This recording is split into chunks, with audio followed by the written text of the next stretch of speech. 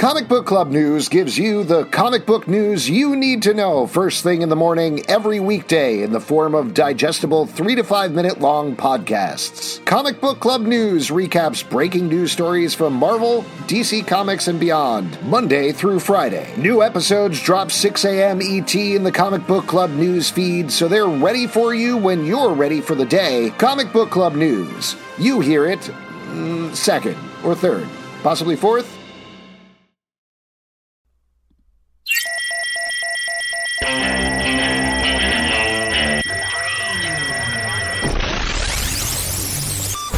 What is up, everybody? Welcome to Comic Book Club. I'm Alex. I'm Pete. And we are coming to you from several places on the internet. We're live on Crowdcast. We are also simulcasting over on YouTube.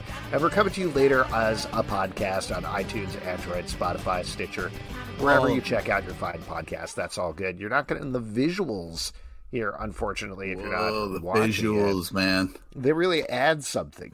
Yeah, you know? Yeah, sure you does. To see our luxurious beards and lack of Justin this week. That's right. There is the lack of Justin. Unfortunately, he has a surprise birthday party he forgot he was going to. Yes, absolutely. Now, here's another little bit of a surprise before we get into the show proper. Not really a surprise, but something fun that we've been doing. We are getting prepped to do a Sweet Tooth podcast that's coming to Netflix. We are huge fans of the comic book by Jeff Lemire, and we thought that would be a fun one to do, particularly because it's a limited run. It's only 8 episodes, but we wanted to give folks a heads up, particularly if you listen to our other TV podcasts, Riverdale After Dark, Watch When Watch, Marvel Vision, etc., that we're only going to be rolling it into its own feed. The show is called Candymen, a Sweet Tooth podcast, and just to be 100% clear, because it's a little confusing, it's not a podcast about Candyman.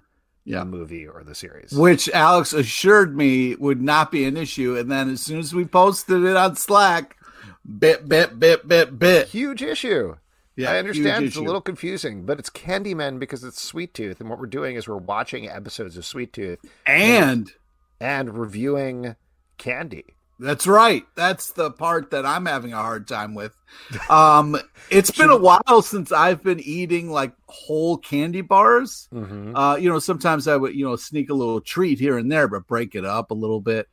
I'm getting high off these candy bars, and it's I'm not doing well with it. It's getting weird, man. Can I tell people what happened last night? Sure. Yeah. Okay. So we were texting about what candy we wanted to review for an episode of the Sweet Tooth podcast, which I got way too into. You were like, "Oh, let's do." Well, I don't want to spoil it. I don't want to spoil what eventually we're going to review on the podcast. But you got very excited about it. Now, the other thing that was going on was at 7:30. We were interviewing Seth Green and Matt Senreich of Robot Chicken, who Riverdale podcast you guys have gotten to talk to because you would be up in the skybox, but I have never had the pleasure. So I was very excited for this interview. And they did an Archie comic special on Adult Swim on Saturday, so we had them on. Turns out Seth Green, huge Riverdale fan. Huge Riverdale head. Super fun. But we were sitting there at the top of the podcast at 7:30, me and Justin and Seth and Matt, kind of staring at each other, actually having a very nice time chatting, but Pete wasn't there. And so we kept texting and being like, "Hey, Pete, are you coming? Are you there? Are you coming? Are you there? Are you coming?" And I didn't want to be annoying about it, but we really it was getting to a point where we had to go. You can't just make famous people wait around. Yeah. So we taped the podcast without Pete. Pete, do you want to tell people where you were? I ran to CVS to get candy because I got so excited about the candy for our show. I completely forgot for the podcast that we're not taping for a while. Yeah. You missed the podcast we were doing because you were so excited about candy. And when you texted us later being like, "Oh shit, I went to the CVS, I'm so sorry," I wanted to give you the benefit of the doubt and thought, okay, maybe there's a medical emergency. Maybe something's going on like that. But nope, you just got so excited about candy, you forgot about the other podcast. The other podcast that was planned and scheduled and talked about via text a whole bunch. I got my head on straight, man. This pandemic hasn't affected me at all. I'm just still doing great. That's very funny. I love that. Anyway, Candy. Do you get the sweats now after you eat the candy? Like, are you going through this at all, or what's up? No, I make sure to get my daily recommended amount of candy, regardless. Oh, well, that's smart to maintain. Yeah, I go to Duane Reade. I get one of those. What are they? Bottles of gummy bears. Yeah, like the soft vitamins. Yeah. By which I mean not actually vitamins, but just gummy bears and Sour Patch Kids, and I have 2 of them every morning because I gotta get my sugar up. It's smart. It's a good way to start the day. In any case, that is coming very soon. There's a preview episode up now, but we would just wanted to give people very excited about that. Show looks great. Cannot wait to talk more about it. It's one of those ones where you guys made me do it, and gosh darn it, I'm glad that we did. Yeah. Candyman, a Sweet Tooth podcast. Check that out. But right now, let's get into the actual podcast we're doing right now. Pete, can you stay, or do you need to get some candy? Yeah, well, talking about candy it's made my palms sweaty, so I got to get my fix in. All right. Well, I'll tell you what, we are going to bring our first 2 guests in here later on in the show. Glenn Head will be joining us, but right now I'm going to welcome 2 folks, James Emmett and Erica Schultz. They are the editor and writer, respectively, of Deadliest Bouquet, which is a new comic. It's a Kickstarter project. Oh, one of them is here. Hey! Oh, both of them are here. Hello! All right. Welcome. So excited to have you here. So excited to chat about this project. And you probably already know this, but as of, I think, 8 minutes before the show, you are fully funded. Erica! Oh, my God. High five. How do we do it? Congratulations. Yeah, there you go. I was checking in it. Awesome. I saw it like inching up during the day. Mm-hmm. And then, it just, wow. That's crazy. I missed. There you go. Amazing. I'm so excited I got to break that to you right on the show. Now. There you go. Look, there's visual Oh my proof. God, there it is. There you can see. Yay, you did it. You did it. Okay, thanks for coming on the show. It was nice having you. Yes, thank you for having us. Well, let's take a mental picture of it and lock it away in my mind forever. Well, let's talk about this project because this is super fun. I mean, anybody who is watching right now can visually, they can read what is going on with it. But Eric, do you want to give us the pitch for the book regardless? Okay, so the log line is, in 1998, 3 estranged sisters, trained by their Nazi hunting mom, reunite to solve their mom's murder and try not to kill each other in the process. Love it. So where did this start? Because you obviously have, I mean, obviously part of this is up to the artist, but you have such 3 visually distinct, character distinct, very 90s sisters. Yeah, very 90s, set in 1998. Where did they start? Did it start with one of the sisters? Did it start with the general idea? Where did the story start to come together? It basically started with this idea of sort of these like 3 badass broads. I wanted something that was going to be like 90s-ish, but also something that would also anchor back to like World War II, because there's like this whole World War II thing as well. And I started and stopped the series a million times, and I had a lot of false starts. And I said, James, the fabulous, wonderful editor that I know, I want you to come on board because I'm a crazy person and I cannot figure out the through line, really. And I gave James, a bunch of half-written scripts. I had tried to attack it from a bunch of different angles, and nothing was working. And James was so kind and so patient with me to sort of sit down and look at everything and really find what worked. And then said, okay, this is the stuff that works, let's keep this over here and then go. And really sort of Dave was the machete to sort of James was hacking through the path that I could finally see. That is why James is the best, the absolute best. I was doing my best Violet impression and just went in and started chopping stuff up. No, I mean, the bones were there. It was just kind of fine tuning and then having conversations with Erica about what I think would make the strongest story and what she kind of was already passionate about. And we just had really good synergy in that way of being able to just shoot the beep and be able to talk about, I don't even know if I can curse, but I just you can curse. Shoot the shit and figure out what I like curse all the time with Erica on the phone, so it's very easy. We're the worst. Like our phone calls are literally like 2 straight hours of just F-bombs and like that's it. Like every text is like fuck this. Yeah, we do therapy sessions. It's yes. good. It's good. Yeah. Yeah. Well, James, when you are approaching a project, and maybe it's different for every single one, but what's the first thing that you look for as an editor? I mean, that's a really great question. I think I'm a very character-driven story person, so that's always what I kind of gravitate towards. So I look for moments of really interesting character beats. But I think there's also I think everybody has their own general way of approaching a story. And I think it's really interesting to work with writers who work in just very disparate, different ways and come in and see what their approach is and see what works for them. And, I come in and just kind of make suggestions and try to strengthen what's there. And it's sometimes like, oh, you have to tear all of this down and start over. But that hasn't been the case most of the time. Most of the time there's something at least basement level where you can like start building a really good piece of architecture. So that was a really weird answer to that question. No. Erica, maybe this is top of mind for me just because, I don't know if you saw this, but there was a trailer for this movie, Gunpowder Milkshake, that came out today that everybody was freaking out about. Is there something in the zeitgeist with just like badass lady gags going and killing people, or is it just a coincidence that these two things are dropping at the same time? Well, I mean, I haven't seen the trailer. There was a teaser like a month ago that was just like, flash cuts for like 15 seconds. And I saw that. And I thought that was really cool looking. But yeah, I know like The Kitchen came out within the last year or two. I don't know. But you can't even say that because look, Kill Bill was what, like 15 years ago? So, I mean, I don't know.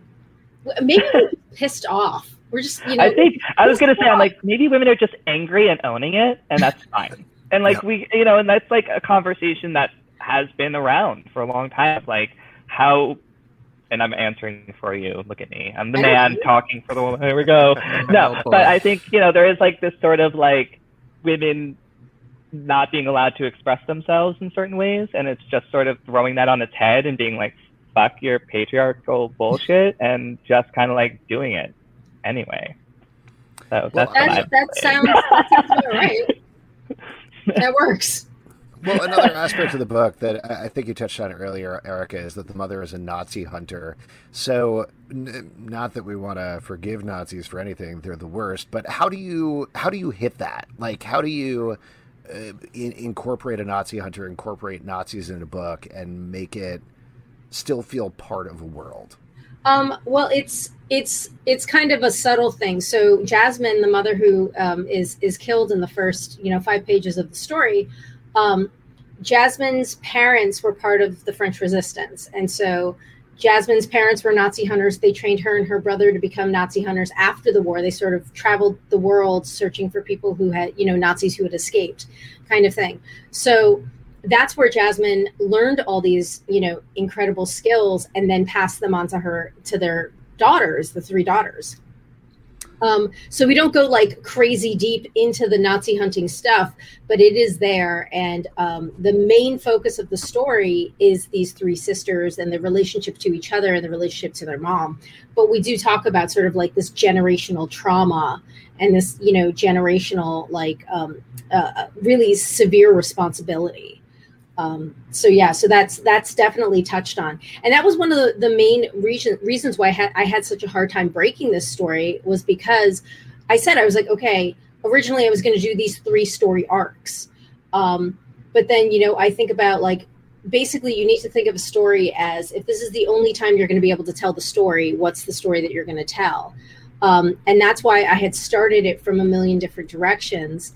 And that's where James really came in and helped and said, okay, if we're never going to touch this story ever again, this is the story that you'll tell that will touch on the Nazi hunting stuff, touch on the World War II stuff, but give us the core story of these sisters.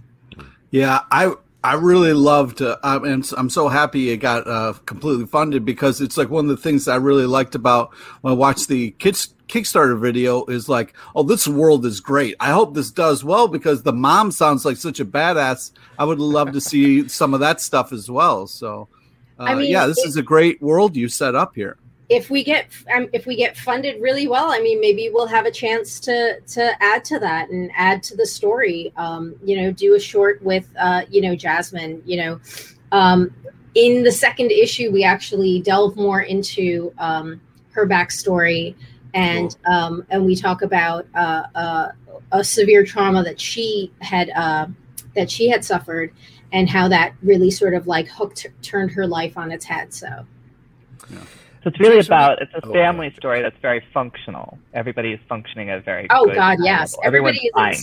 Everybody is so like therapy, everything. Yes.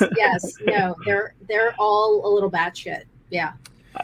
James, I don't know if this is a question for you or Erica, but I was curious about putting together the art team. Is that something that Erica comes to you with the idea and you say, okay, here's who I'm thinking for pencils? Well, in this circumstance, this was like all Erica's baby at that point. Oh, okay. She was, honestly, the only person that I was like, I suggested, we talked about Gabs because we both kind of liked her work for a while. And then I think I was like, just try and reach out to Kevin Wada. Just try it. Just throw it out there. Who knows? It could be, like. Yeah, you pushed me to reach out to Kevin Wada, and I'm like freaking out as I'm emailing and like sending the email to you. Does this sound okay?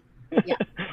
I gotta say, it really warms my heart to see a writer doing this. You know what I mean? No, I actually, I don't hunt and peck. I type about 75 words a minute. So okay, all right. I didn't mean to. I wasn't. Yeah, I'm legit. Okay, like I'm a real writer.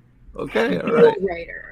And just bring it up. That's the cover right there. So clearly, the thing with Kevin Wada worked out. So that's great. Yes, Kevin Wada is an absolute pleasure to work with, and is like super duper professional and just incredibly wonderful and understanding when I send these blathering on emails that James gets like 4 times a day. And I tell Kevin Wada things like, oh, it's like Clueless meets Singles meets Law and Order, and just nonsensical things that he's able to just sort of internalize and create amazing things from. Wow. Awesome. Erica, I'm curious to hear from you. Obviously, there's going to be some big action sequences in this book. How do you approach scripting out an action sequence? What's the first thing you tackle? Well, I first got to figure out who's fighting and who's going to win. And then I sort of work back from there. We've got a great action sequence that I sort of hinted at a few Instagram posts of the end of the first issue. Violet is in a predicament, or creates a predicament rather, and she's good at picking fights. And we then see the fruits of that labor later on, and then even later in the third issue, we see another all 3 sisters coming together for this like crazy ass takedown. But I try not to over choreograph a fight sequence for the artist. Mm-hmm. I just, I'll say, hey, let's think about maybe doing this as 2 pages, and you can sort of spread the panels over 2 pages. These are the 2 people that are going to be fighting, and this is who's going to be winning at the end. And I'll give suggestions. And I found some really great fight reference. If I see a video of some really cool takedown or something like that, I'll send that. My cousin does, I don't know, he does like some ridiculous martial arts. It's the cousin I always talk about, James, that one. Mm. Yeah. So he does like, triathlete, Iron Man, some ridiculous martial arts stuff. So I'll say to him like, hey, like what would be a cool thing? And he'll sometimes like send videos or something like that. And so like, oh, okay, that looks cool. And I'll send that as reference. But I never make like an edict, like you have to do this. It's just so-and-so is going to get their ass handed to them. Here you go. Nice. Awesome. James, before we let you guys go, what can people look forward to in the Kickstarter? Obviously, it's successful, so you don't need our business at all. But if people do want to head there, please give us your business anyway. Yeah, no, we have some really cool stretch goals that we're talking about, and we'll reveal hopefully soon as it keeps going in. But we have, obviously the book itself with the awesome Kevin Wada cover, interiors by Corolla and Gabs. We have a beautiful journal with Kevin Wada's cover on it. Which I saw that. Awesome. That's cool. We have a beautiful print by Elaine Grace, who I love. Elaine is just like, I worked with her on I Am Hexed prints, and I was like, it's really great. And there's pins and there's stickers, and I don't know if there's any opportunity to still be drawn in the book. I think that might be gone. That got snatched up already.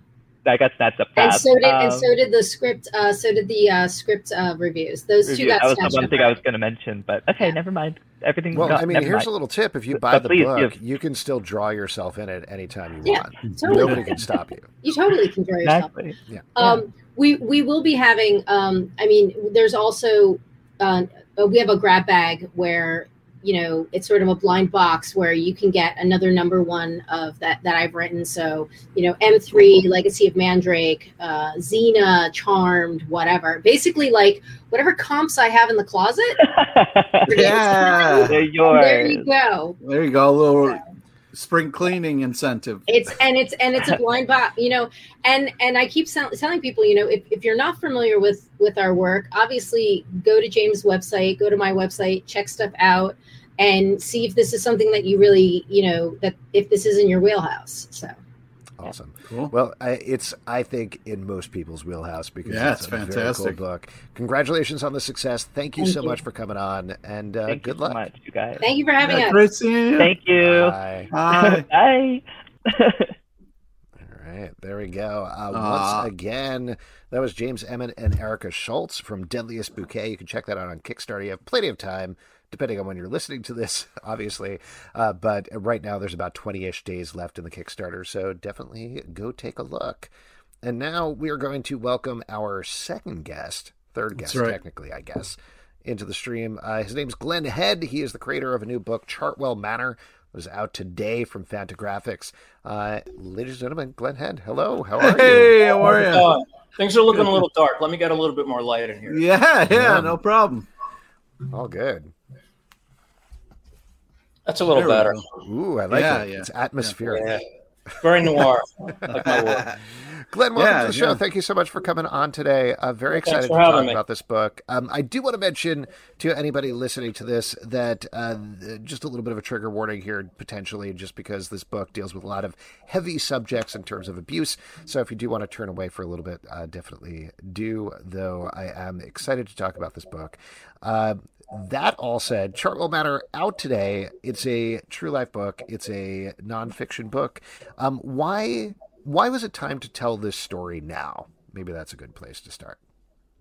Well, it's kind of hard to explain that when I get asked it a lot. And actually, I've been trying to do this book for at least the last couple of decades. Oh, wow. I first considered doing it when I was at the school because the school itself was so sort of gothic and atmospheric and sort of haunted seeming that it really struck me as a kind of tale. Like being there, this is in 1971 when I was 13, it wasn't anything like the world I'd been in. It was this British boarding school type place, even though it was in Mendham, New Jersey. It was nearby where I lived, but it felt like something from another century. So it really felt like material. And that's the point I'd always make, is that this stuff really felt like material, Yeah. Well, do you mind giving a overview on the book? I mean, just for anybody who's watching here, we're showing a little bit of video so people can see it. I mean, basically, it's a 5-chapter graphic novel. It's 236 pages. And the first of the chapters, which is the longest, is the beginning when I'm 13 and I'm at the school. And the headmaster, who is a serial pedophile, he's running the place. And as I say, the place seemed haunted, but it wasn't until a little while later that it turns out he's the monster. And he's the monster of this Gothic horror tale. So that's the experience for young Glenn, me, from age 13 to 15. And the rest of the book, which is actually a good bit, it's at least 100 and, 50 pages, is about the aftermath, which is what really interests me, is how, when we're affected by abuse or whatever we're affected by, how we come to live with it and how our lives go after the abuse. And that's what the rest of the book is about. It shows me in my teenage years after that, and then it shows me at later points in my life, including now. Now, the thing that we've talked about this on the show with different books before, but I always am interested to hear the answer is, obviously dealing with trauma is important. It's something you got to talk about. It's something you go to therapy about. It's something you talk to other people about, but it's a very different thing when you're taking down on page right. and you're living through it, creating art out of it, meticulously going through the pages, editing it, etc. What was that experience like for you? Well, actually, it might sound weird, but the experience was highly enjoyable. I had been wanting to draw this book my whole life. Wow. And there are things in there that, for a cartoonist, were begging to be drawn. Particularly, there's some stuff with Satan worship and the headmaster coming in and telling a bedtime story and him telling these horrifying tales to us when we were 13 and we're hearing these stories. And I had always wanted to draw that because it just seemed like a horror comic. And I guess that's the point. This is a real life horror comic with some comic touches. And surprisingly, it wasn't really difficult to draw. I would say it would have been harder not to draw it than to draw it. And, my work habits are good. I get up every day and I work every day for about 8 or 9 hours. And I spent a lot of time writing it. I mean, the writing process of it, I take very seriously. I found, because I haven't always done graphic novels, I've sometimes just done comics, that the written part of a graphic novel, the narrative part, is much more intense and much more demanding, really, than it would be in, say, a comic book. Like, everything really needs to work. All the nuts and bolts really need to be in place. You have to have a really strong story to be able to make a graphic novel happen. And so a lot of time was spent on that. And I approached it very piecemeal in that respect. So the whole book was entirely written. The breakdowns were done before I did any of the pencils. And all the pencils were done before I did any ink. And all the lettering, all 236 pages, which is a lot of lettering, got done before I did anything else. So it's an exciting process like that, to work on something that vast. It's a lot like making a movie. This might be a weird question to ask, given that it's your own experience, but did you have to do any research? And the only reason I ask that is because I would be hard-pressed to mention more than 3 things that happened to me as a teenager and be able to string them together into a cohesive story. Yeah. I mean, I also have a terrible memory for my youth, so I don't know. Well, maybe this is more on me. Maybe we should plummet to what's going on with me. But I'm just curious, because everybody's memory is an individual thing. So I'm always curious if other people's memories are like mine. And my memory, is kind of extraordinary.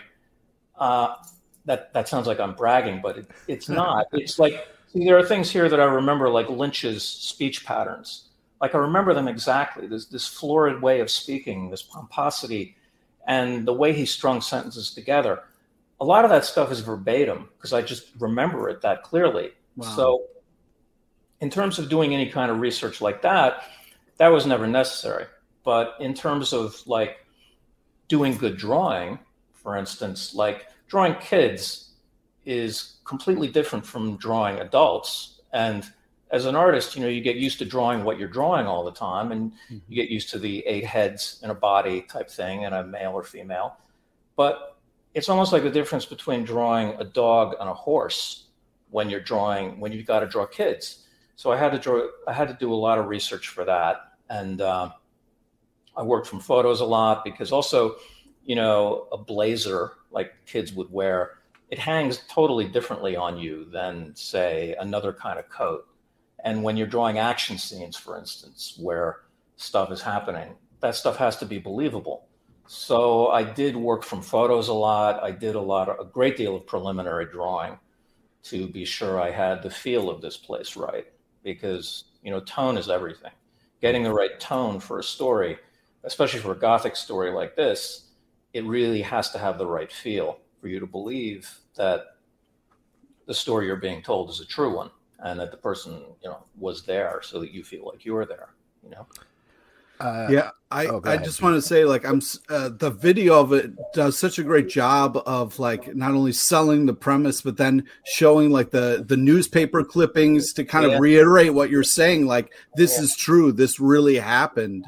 And some of the quotes that you got is really amazing. So, congratulations on getting that. Was that really cool to hear back and to get such, like, positive kind of, like, amazing feedback on it? Of course. I mean, everybody wants that, and, like, see, some of what the book is about is me seeing Underground Comics for the first time when I'm at the school, and so that demonic world of Underground Comics was happening in this demonic world that I was living in. So I was trying to work those things out together. And of course, it meant a great deal to me for Robert Crumb to call it a masterpiece. Yeah. This was where I first saw his work. So for this to happen in this context, I couldn't ask for better, I mean, on that note, this is a little far afield from the book itself, but because you have been so entrenched in the underground comic scene for so long, and you have an understanding of that history, where is it now? What is its place in terms of the broad span of comics right now, would you say? Underground comics? Yeah. It's a really good question. I don't really know exactly. See, the thing about underground comics, and one reason why they hit, if you know about that aspect of the history, they partly grew out of Mad Comics, but they also grew out of the Comics Code controversy in the 1950s when there was this code that comics had to adhere to, and underground comics rebelled against that. And in that respect, all bets were off. You could draw whatever you wanted, and no one was going to give you any grief about it. You couldn't sell the stuff to kids, but the stuff was incredibly popular, and the zeitgeist at that time in both comics and movies was to kind of push the envelope, right? And where that is now in this day and age, with things being so polarized and so extreme, and the left being as hardcore in certain respects as the right about what is okay to be expressed. Well, that's one reason why I wrote the foreword that I did in the book, which I was trying to get out in front of how there may be some reaction against my character for some of his behavior in the later parts of the book. Sure. Now, I may have inoculated myself because I'm in this story as a child and things are happening to me.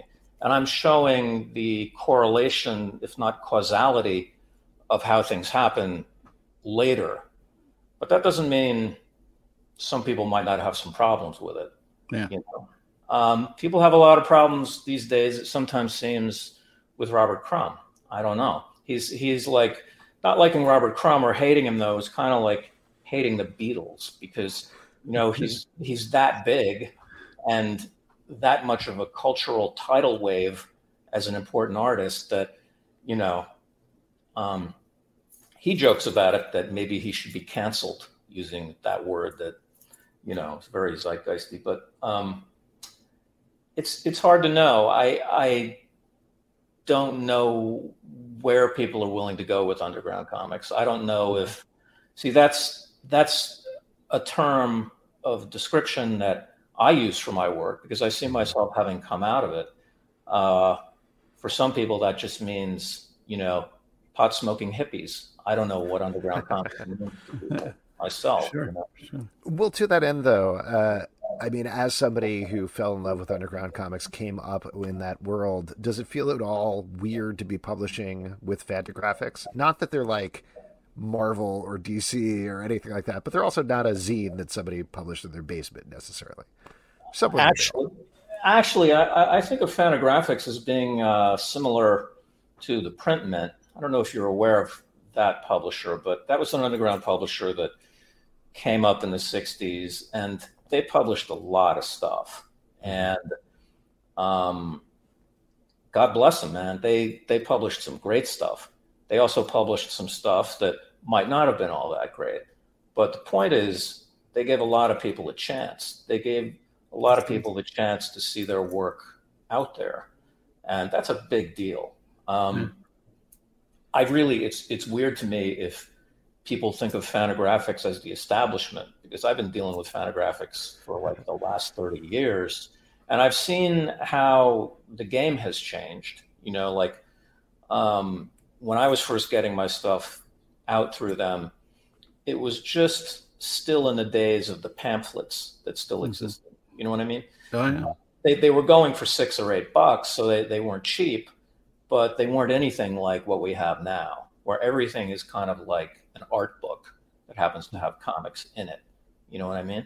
Yeah. And frankly, that was a huge leap for me to make. I thought of comics as this sort of trashy, pulpy, exciting thrill ride that could be disposable. And that was all part of the thrill of it. You know what I mean? That was all part of the excitement of what comics were supposed to do. I didn't necessarily like them if they were going to be art, if they were going to be literature. It seemed a little bit, it seemed a bit much. You know what I mean? Yet at the same time, I knew that a lot of the best stuff was things like Mouse or Raw, things like that. It was obvious that that was like the pinnacle of it, which also grew out of underground comics. I mean, that was really, in a sense, you know, Art Spiegelman had been an underground cartoonist, and a lot of the artists in there came up through that as well. So I think it's valid. I guess that's the answer to the question. I hope it's valid. Yeah.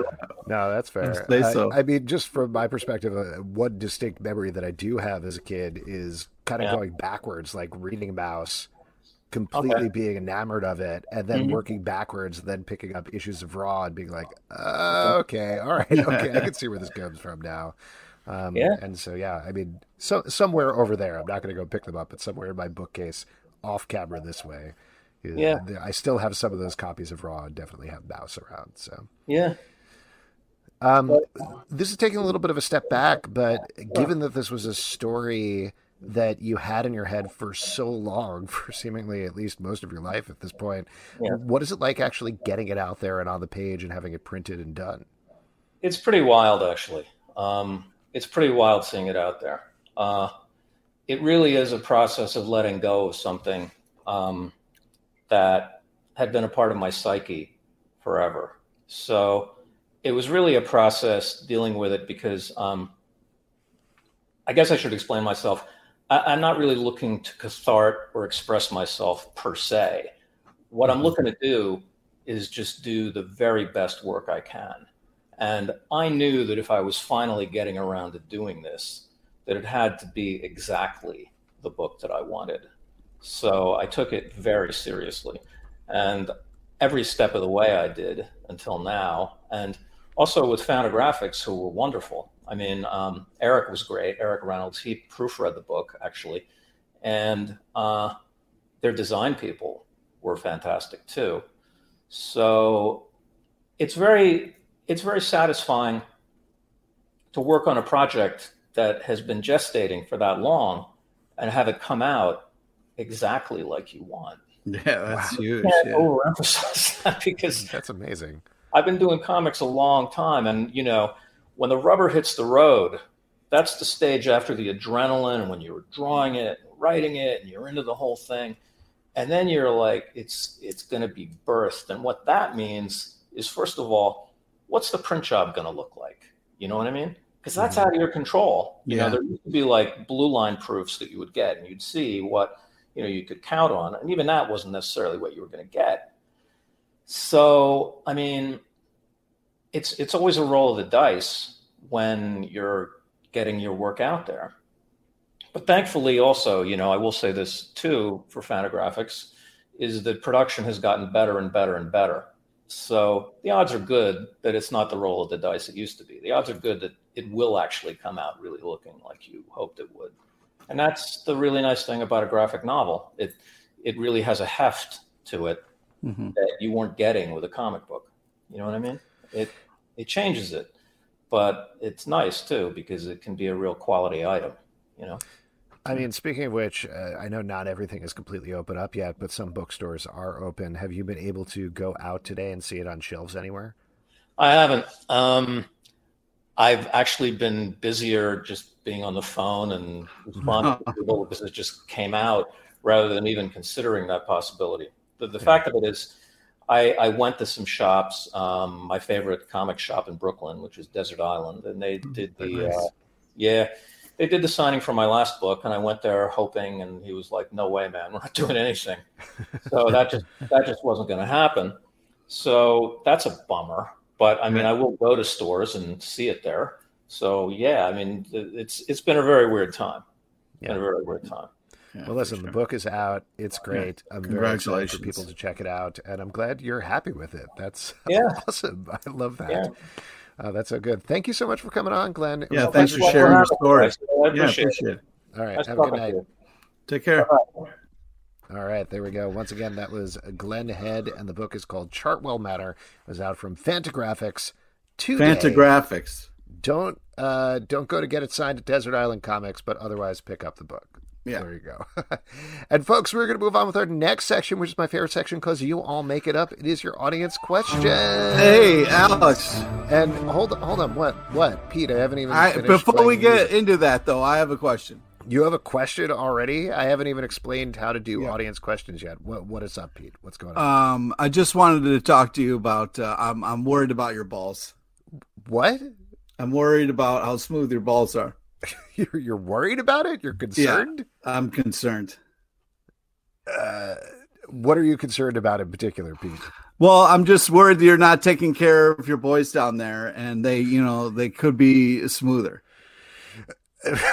I thank you. I mean, as everybody knows, Pete always does a check-in with me every morning. He texts me and asks, "Hey, how's your ball smoothness doing?" So I really appreciate the attention. But I think what you're doing here, you got it. Pete is teeing up that this week's episode is sponsored by Manscaped.com and the Lawnmower 4.0. Quick question about you pulling that out on the stream. Were you shaving yourself during the show? No, it's just, something I keep handy. You got Zoom meetings. You got to make sure everything's going good. Yeah, that's how certain people get kicked out of the New Yorker. But just to go continuing with this, the Lawnmower 4.0 trimmer is now available for purchase in the USA and Canada. Thanks for reading the script, by the way, Pete. I appreciate it. Yeah, well, it doesn't work anymore. We went too far afield. Yeah, we did. We riffed too much. I work on these scripts for these ads for hours. I workshop them with my children, with my 6-year-old boy. I hope you don't.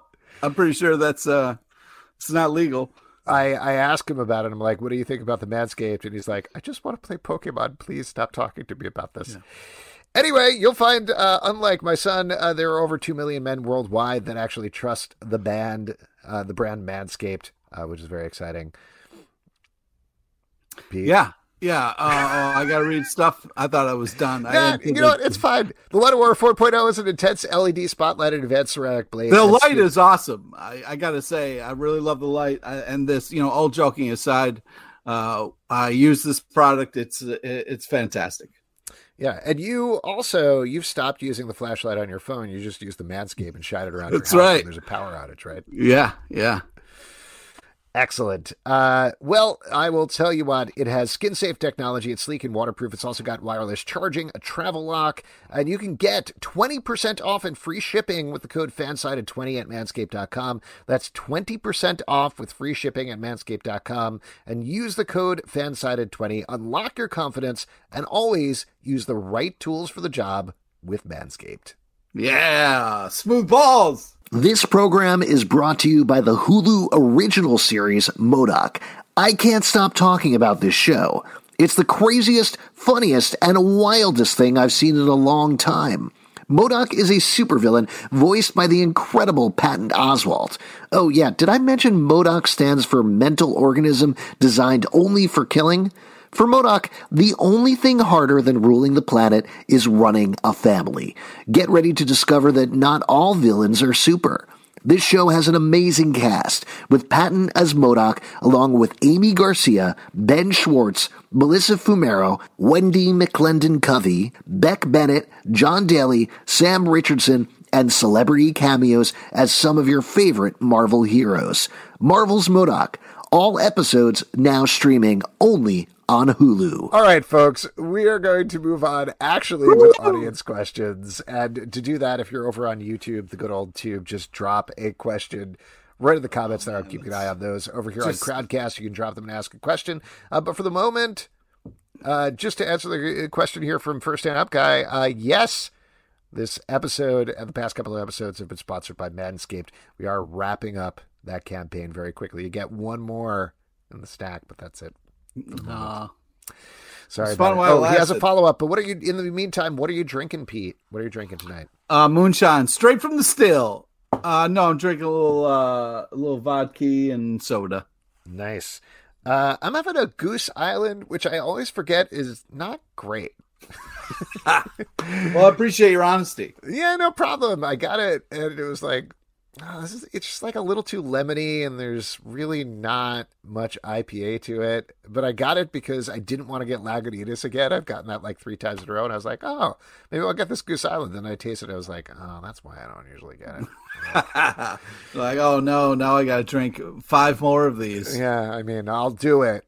I'll do it because somebody has to. First Stand Up Guy does says, how does Superman shave his nuts? I don't know. Does anybody remember the Man of Steel campaign? How does Superman shave? You don't remember that, do you, Pete? No. This was, it was the Gillette campaign. Oh, yeah, Gillette did a thing. And they were like, we only have one question about the Man of Steel. How does he shave? And literally every comic book fan pulled out the paddle of being like, he uses his heat vision and he bounces it off a mirror. We know that. Why are you asking us that, idiots? Yeah. You stupid idiots at Gillette. God damn it. You're not as good as Manscaped or the Lawnmower 4.0. Oh, boy. Yeah. Shots fired at Gillette. Shots fired from the future to the past. This is a question over on YouTube from Nelson Martinez. Have you guys been checking out Shadow and Bone on Netflix? Just started the first book today. Alex, would you recommend finishing the books before the show? Really enjoying visualizing the book so far. Now, we've talked about this a little bit. Pete, I know you were looking for a recommendation, mostly for your girlfriend, not for yourself. But have you guys watched it yet? No, got to do that. Definitely got to do that.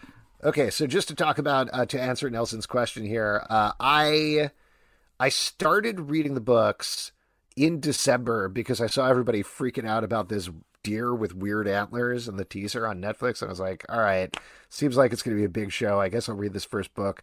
Loved it. Super fun. Really enjoyed it. Very quick read. Is it Sweet Tooth knockoff? No. There is. They both have weird deers, though. Yeah. So there is that. Say.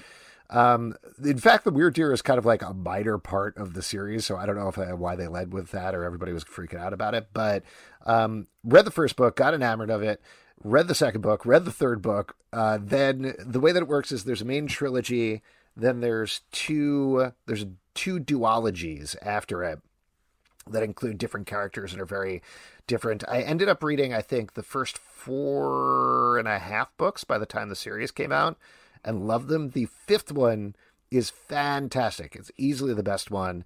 But the series is great too. Like, I think it's a lot of fun.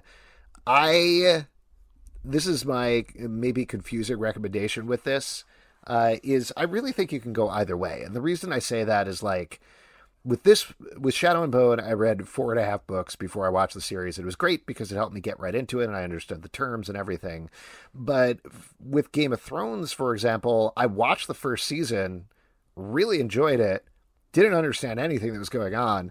And then I read all of the books before the second season. And then I was like, okay, all right, I see what's going on here. Now I get this. So I think either direction you watch it, you're going to get different information and different experience. But regardless, I recommend both of them. I recommend watching the series. I recommend reading the books. Super fun. Good time. All right. You should check them out, Pete. All right. I'll put it on the list. You don't seem convinced. I will tell you what, somewhere within the fifth book is some candy. Oh, don't play with my emotions. But you got to read them in order. Speaking of which, this is from Hollywood Homer over on Crowdcast. Does Pete still do his 10,000 steps a day for his health insurance discount? Oh shit. Oh man. Yeah, unfortunately, I don't have Oscar insurance anymore. I get insurance through my job, so I don't want to, not get that insurance and have to pay for Oscar, which would be more money. But that's funny. That's some real shit right there. Just to answer a question here in the comments, Luana says, also, Pete, why wouldn't this rec be for you? Why just for me? Is there something gendered here that I'm missing? I'm merely responding to the fact that I talked about it for a while on our Week in Geek podcast, and Pete clearly did not care. He was just plugging me for information, and that was it. And was like, please stop talking about this. I just want a yes or no so I can pass on that information to Luana. So yeah. There you go. I don't think it's a gendered thing so much as a Pete doesn't really care thing. This is from Edward Doherty. The character models in The Invincible show were excellent. Corey Walker's minimalist and exact line work and strong anatomy was well suited to animation. What other comic artist styles do you think could be adapted to animation? Well, I mean, there's a lot. I mean, I always thought like Cliff Chang would be really great. Love Cliff Chang's art. There's a lot of great artists that you just wonder like what it would be like. Like Jill Thompson, it does a lot of great watercolor stuff that you don't see too much in animation. Maybe with some indie, more artistic stuff, yes. But man, it's so beautiful. You'd like to see more of that. Yeah, First Stand Up Guy calls out the All Reds and Marcos Martin. Those are great calls. In particular, it's Chris Baccio. Has there ever been a Madman animated series? Because that seems like almost a no-brainer. Somebody should do that at some point. Okay, get on it. Okay, all right, I'll work on it. But yeah, the All Reds would be amazing. Yeah, and Cliff Chang, good choice as well.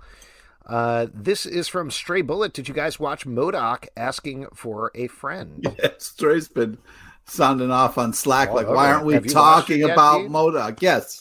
Well, this is very exciting. We can announce that our podcast, PODOK, P-O-D-O-K, podcasting organisms designed only for recapping, is not launching anytime soon. Nope. It's just not going to happen. No. Have you watched any of it, though? Yes, I have. Very patent, very just kind of craze, fun. A lot of just, and I think he's doing a great job with the character. It's fun to kind of see. Also, the family aspect is great. I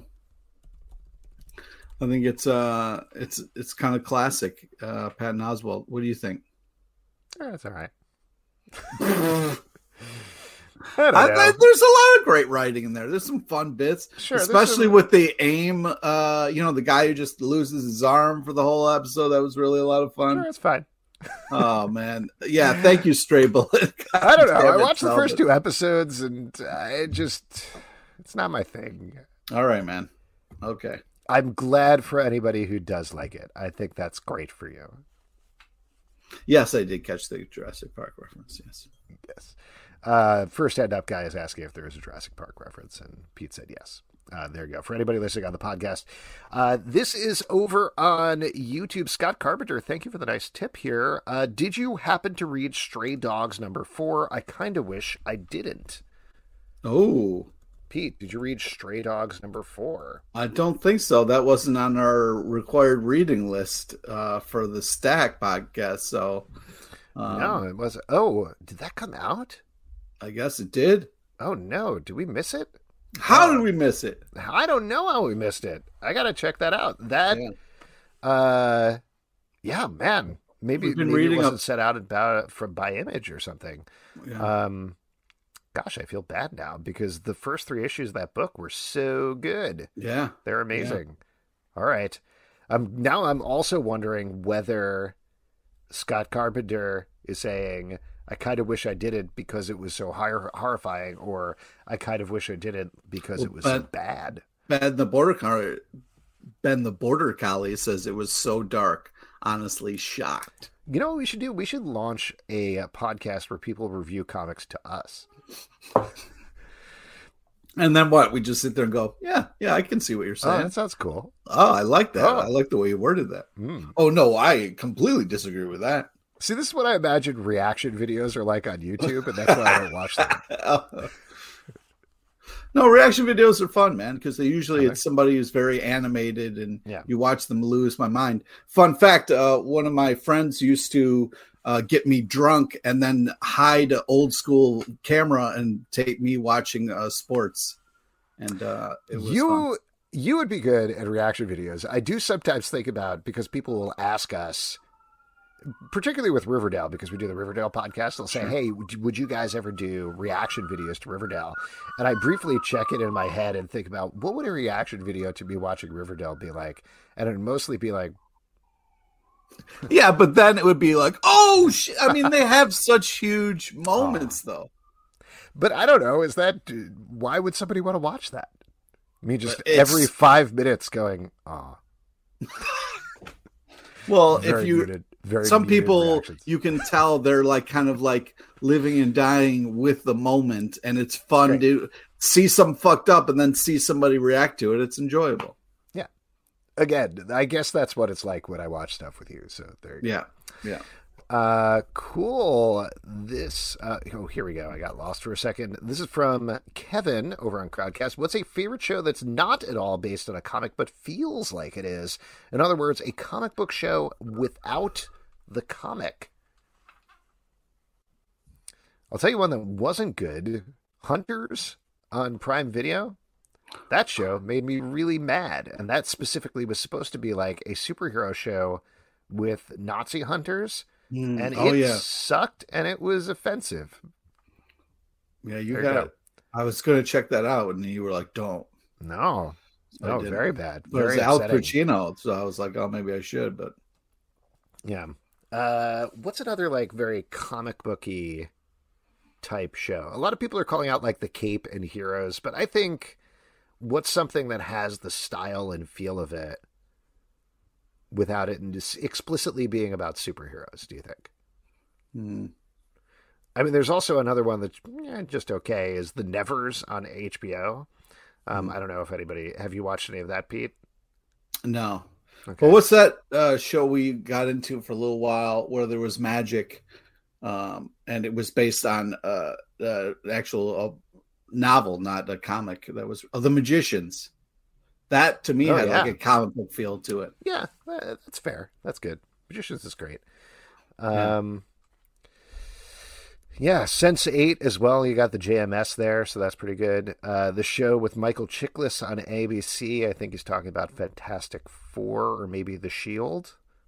He's not talking about that. He's talking about like Next to Normal, or it was something like that. All right, we got... we got a question for Pete over on YouTube. I'm halfway through Yasuke, and I'm digging the voice acting and music. What do you like about it, and do you want a second season? I do want a second season. I love kind of like a Ronin type anime, where whether it's Afro Samurai, Vampire Hunter D, just these kind of like out of place people who are kind of like walking the earth, fucking shit up as they go. I don't know. It also Usagi Yojimbo. Sorry if I butchered that. Also just a comic book that to me would be an amazing kind of like anime or animation kind of story of just this Roman kind of like walking through different places and kind of saving the day in different ways. So Yasuke, like the not only was the storytelling cool, but also like kind of finding out people's backstory as they kind of go. And I'm a sucker for kind of any kind of like samurai or ninja type of thing. So this is a question from First Hand Up Guy here on Crowdcast. What are your favorite fictional properties featuring weird deer? I think Bambi is the first thing that comes to mind. Wow, yeah, that was the first. Crazy. That was the first. Yeah. Yes.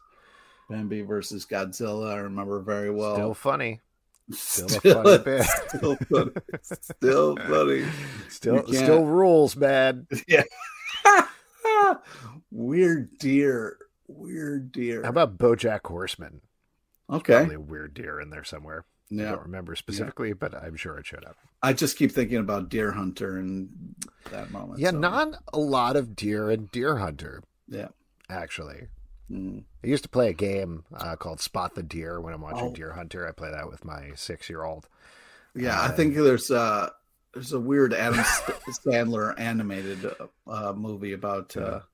As like First Stand Up Guy points out, Dear Evan Hansen also has no deer, but it does have a wild plot that I wish I didn't know. I was very upset about that. I put off finding out what the plot of Dear Evan Hansen was for years at this point because I wanted to see it on Broadway, and I was like, I don't want to know anything about it. Don't want to listen to the music.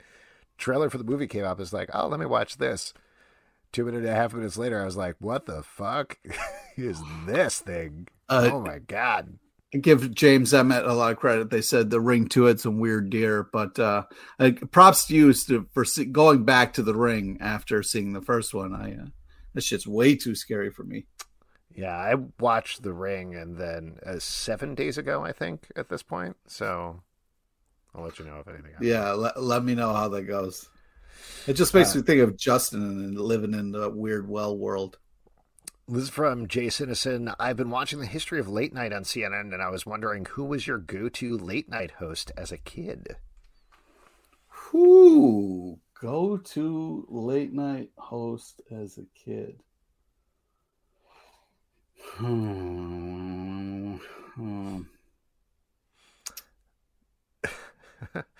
I mean, I'll just jump in and say that I never really watched late night shows. I was in bed well before that. Yeah, I wasn't allowed to do any of that.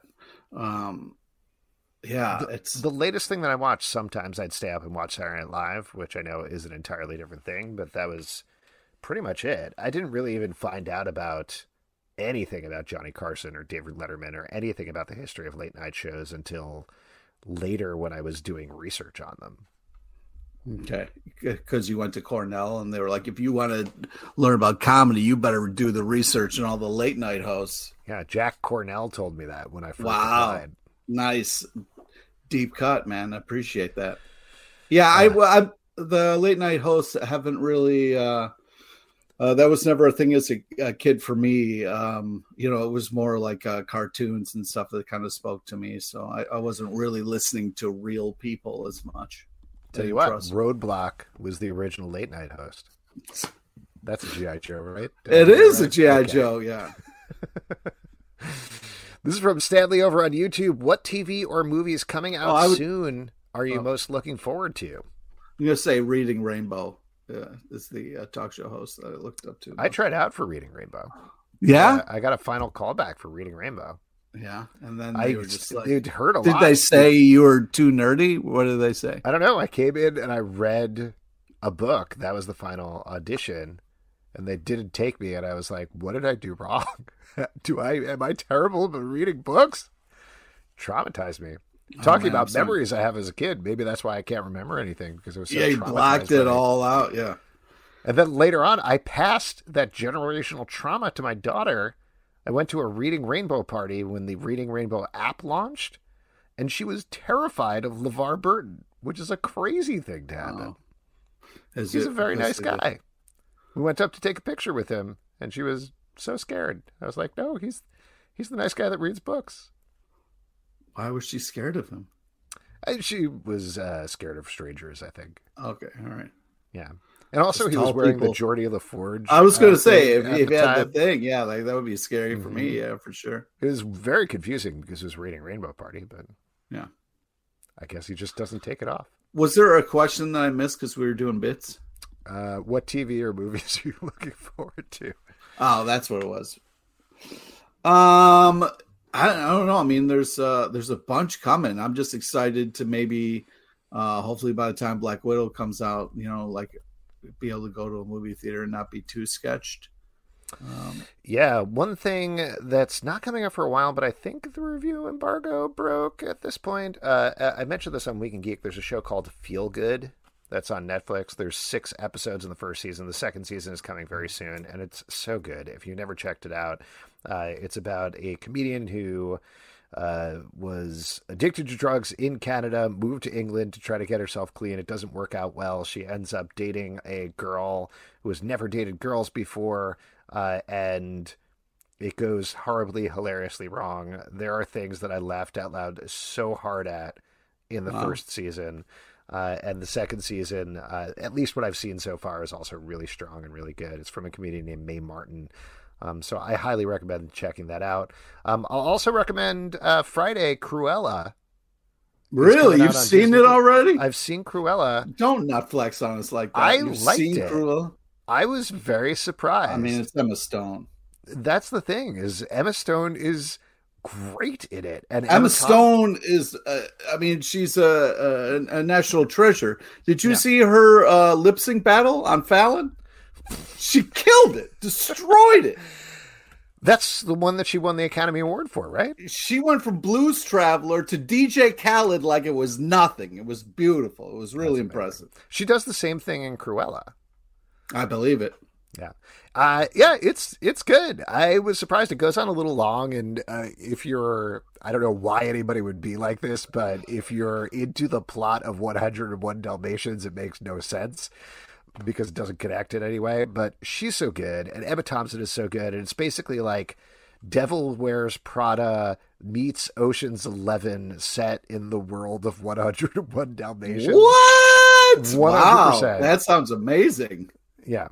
And super, super fun. I was very surprised. Now, when you say went on too long, were you by like 5 minutes, an hour? Like, what are you talking about? Were you like, oh, this is dragging? It's just like they could have wrapped it up probably about 15 minutes earlier or something. The last 50 minutes are fine. They're still fun and visually interesting, and Emma Stone is enjoyable to watch. But I hate when you say that. Well, that's the thing, is that like it just fine. drags on. You don't mean fine, so don't say it's fine. No, I do mean fine. Like, I was fine with it. I was not mad I was watching the end of the movie. Sometimes I was, like Army of the Dead, which is one of the biggest pieces of shit I've seen in a really long time. Oh my god, that movie sucks so hard. Well, it's not good, but I mean, there's some. Tig is great. Jesus Christ. And you get I thought the zombie leopard from Las Vegas. I thought Tiger was hysterical. That was fine. They overdid that bit. They overdid all the bits. The plot was worthless. It was shot. Yeah, but terribly. have the two I saw somebody mention this online, and I can't get it out of my head, that they said it looked like Zack Snyder shot it in portrait mode on an iPhone. Yeah, there's some weird shadowy stuff, but it's all CGI. But I mean, some hilarious, like, I'm not defending a Zack Snyder thing. Don't get me wrong. Like, I wasn't like, this is great. But there was some fun, like, having the two head people be still dressed as, like, Las Vegas. Like, I thought that was, like, a nice kind of, like, just kind of silliness to it. And the fact that it was, like, zombies, but that wasn't part of, it was like, okay, we're going to go into this area where they are. It was... I honestly went into it wanting to like it because I think Dawn of the Dead was very good. And seeing him go back to zombie stuff, I thought, great, I'm excited to check that out. And I don't know, reportedly he seems like he's supposed to be a very nice guy and he's good to his crews. So I'm happy for him to have a win, despite what the Snyder Cut folks have definitely done online or some of the more negative elements of that group. I watch way too much zombie stuff, so I have a very low bar for zombie stuff. But it was nonsense. Like, none of the plot mattered at all. The dialogue was like all over the place.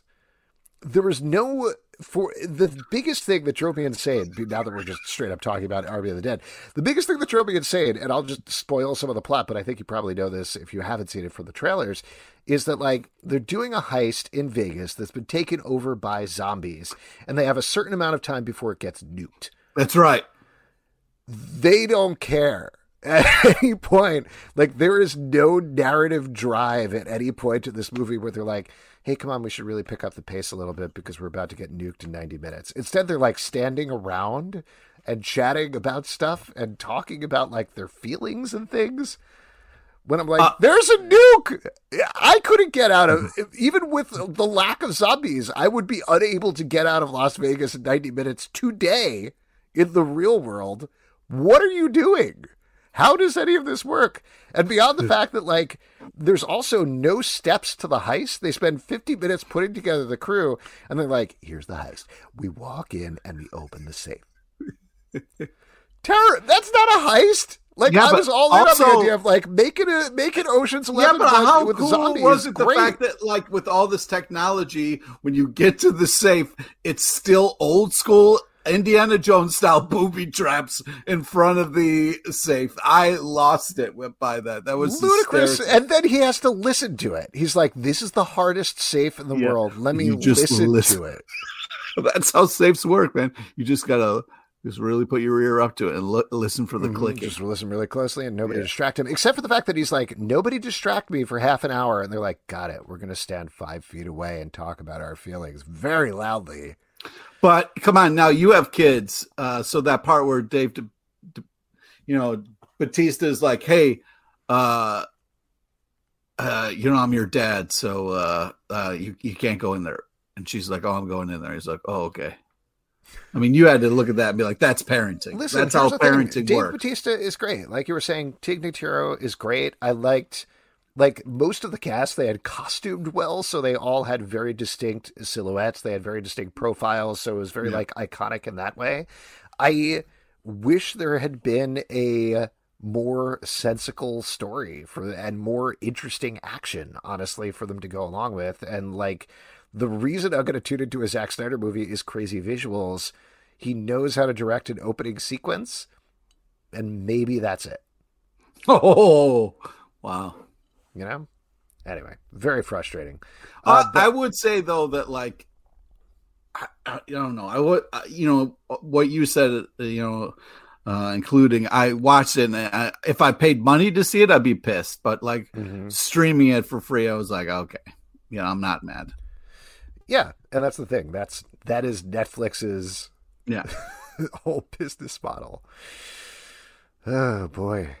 Let's see. All right, here we go. This is a question from Luana Nana. Why do I hate myself when I'm not being a cog in the capitalist machine, and how do I stop hating myself and fearing death? That is a great question, Luana, and I think my big recommendation here is put more money into the capitalist machine. The easiest way of getting away from those negative feelings you're having is to buy products, buy food, and particularly sugary or like fun food, like snacks. Have a me day, like go to the store, or like better yet, pay some money to somebody on Instagram to tell you how to set up a me day for yourself, and really just like treat yourself, Wow. There you go. That's the way to do it. You should really start a self-help podcast, man. I have. It's this one. This is from Staunch Ambition. I watched Resident Alien and loved it. Have you seen it? Yes, I also loved it. Pete, I've recommended it several times, and as we both know, anything that we recommend to each other, we always watch. I'm writing it down now because I got upset that I forgot about it. You'll love it. You love that comic book. I do love that comic book. This is Sci-Fi What's Show. It on? It was Sci-Fi, and it should fine. all be streaming on sci-fi.com, I think. 10 episodes. Alan Tudyk stars as the alien. If you don't know the plot from the Dark Horse comic book, he comes to Earth, kills a doctor, and then takes over his identity and ends up becoming the doctor for the small town, even though he's an alien. Only one kid in the town can see that he's alien, and it's very fun. Alan Tudyk is super funny in it. I laughed a bunch every single episode. I like the plot. The mystery is actually turns out pretty well by the end of the season. I liked how it worked out. But good stuff. I was very surprised. Even though I like the book, I sort of went in being like, this is going to be too jokey. But Alan Tudyk, man, won me over. Good stuff. Highly recommend that. This is from, we got one last one from Pablo D. Martinez. What's your take on the Eternals trailer? Eternals trailer just dropped. Pete, you check that out? Man, we're using up all our stuff now. We won't have anything for Weeks and Geeks. Yeah, I did check it out. I'm, Eternals wasn't one of my favorite Marvel properties. What? Yeah, but that's crazy. Everybody loves the Eternals. We love Cersei. Uh-huh. Sprite? I don't know. Dr. Pepper? I'm excited. The casting seems interesting, and it's a Marvel movie, so I'll be there. What did you think? The big discussion I've seen about the movie is there's this line in the trailer where they say, for years we have had no interference. We haven't interfered in human events until now. And everybody is like, what about World War II, guys? Couldn't you have interfered in that? So what do you think? Is the movie going to explain why they have not interfered previously in human events? I don't know. I mean, Eternals are so fickle like that, what they choose to do, what they choose not to do. It's Oh, yeah. Sorry. First stand up guy. I was thinking about the real world thing. He mentioned Thanos. Yes. Everybody was saying Infinity War, where they're like, wow, that's crazy. Wait, did you just get Infinity War confused with World War II? I mean, oh my God. Oh, wow. I wish Justin was here for that moment. That's amazing. Real quick, which war do you think was real quick worse? Oh my God. I'm gonna go with World War II, bro. Yeah, I'm gonna agree with you. Yeah. Not the Infinity War. All right, and that is it for your questions. Whoop whoop. Now it is time for our next section, which is trivia, and for that we're going to turn it over to Pete LePage. All right. This is the first hand up guy is first hand. This is the part we give back to you, the lovely audience. It's an opportunity to win $25 free in the form of a gift card to Midtown Comics Online Edition. It'll be excited to see first hand up guy. It's been a minute. Yeah. By the way, I should mention while we're waiting for him, I don't know if I've ever mentioned this before. My grandfather actually fought in the Infinity War. Oh, wow. Congratulations. Wow, Alex, you're younger than I realized. Yeah. Wow, hey, Nat, you got the gamer chair, huh? You doing a little upgrading? Oh, yeah. I had to put extra shocks in the bottom of it so I can really feel the bass in my ass. Man, that's nice. You're gonna boil that like some gamer chairs have like speakers in them. It's a good joke. Oh, okay. I didn't know. Yeah. I don't know gamer chairs, I guess. Kind of felt like you led with the knowledge setting up a joke there. without any knowledge about it, Pete. All right. I'm going to let Pete take it away. You're maybe going to win $25 to Midtown Comics. We'll see what happens. No one knows. All right. Please listen to all three options before you make your selection. Here we go. Question number 1. Who is coming to comics with his TikTok sci-fi superhero? Is it A, Jason Derulo, B, Jason Todd, or is it C, Joey Pants, Joey Pantaleone? I gotta say it's A, Jason Derulo. There you go, and you said it well. Congratulations. Question number 2. Matthew Rosenberg's new Joker book is called what? Is it A, Clown Car from Hell, B, The Puzzle Box, or is it C, Dennis Farina? It's either A or it's B. I think it's B, The Puzzle Box. That is correct. Very excited about that book. Rosenberg has been killing it lately. All right, here we go. Question number 3, the last one. Who is Superman versus in this new upcoming Black Label title? Is it A, Lobo, B, Martha, or is it C, Yaphet Kotto? Wow, Kevin, how did you do that to me? How did you do that to me? Do you want to explain what just happened for the listening audience? Well, why don't you answer the question? And then sorry. I forgot what the choices were, but I think it was Say A. A Lobo. All right, so Pete puts a secret quiz in the third answers. And as happens sometimes, Pete, you've been trying to trip Kevin up, but in the comments, Kevin will post correctly the third person that you're going to put there. And he said Yaphet Kotto, I want to say mere seconds before you set it up. Yeah, and I did that as first off, Yafet's one of my favorite actors, but like I purposely didn't say Bobby D or somebody like famous. So like it was Yaphet Kotto is one of your favorite actors. Oh my God. Midnight Run. The Arnold Schwarzenegger Running Man. Like he's been in a ton of stuff. Like just one of those anything like that doesn't have to do with running? background. No, I if there's running, he's there. He's there. But Run. yeah, Lola Run. He's in that. no, but he's done a ton of stuff. Yeah, he was Marathon played a Man. villain. Oh, a bunch Marathon of Man. That's stuff. good. Yeah, that movie has a lot of running. Love Does that it? guy. Rest in Is that peace. what that movie's about? I don't know. I thought it was a running movie for a very long time, but then I read the plot summary and I was very surprised. It feels like you and I just double bluffed on Running Man. I mean, on Marathon Man. Neither of us know what the movie's about.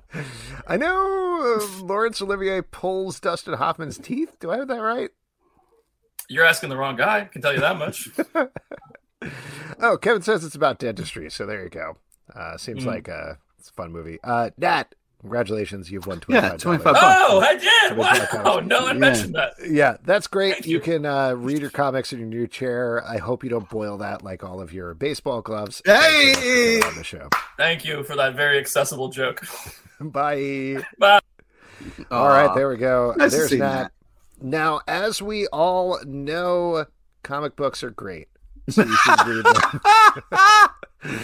Tell you what, this tiered release of comic books is really throwing me. I've been using the same intro to the section for years, and it's really bumming me out that DC Comics are already out. But Pete, what are you looking forward to, or has already come out today?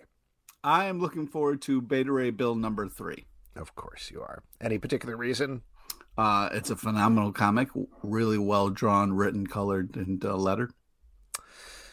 Sounds great. And you had a great chat with your best friend Daniel Warren Johnson a couple of weeks back. Yeah, I kept my shit together. Barely.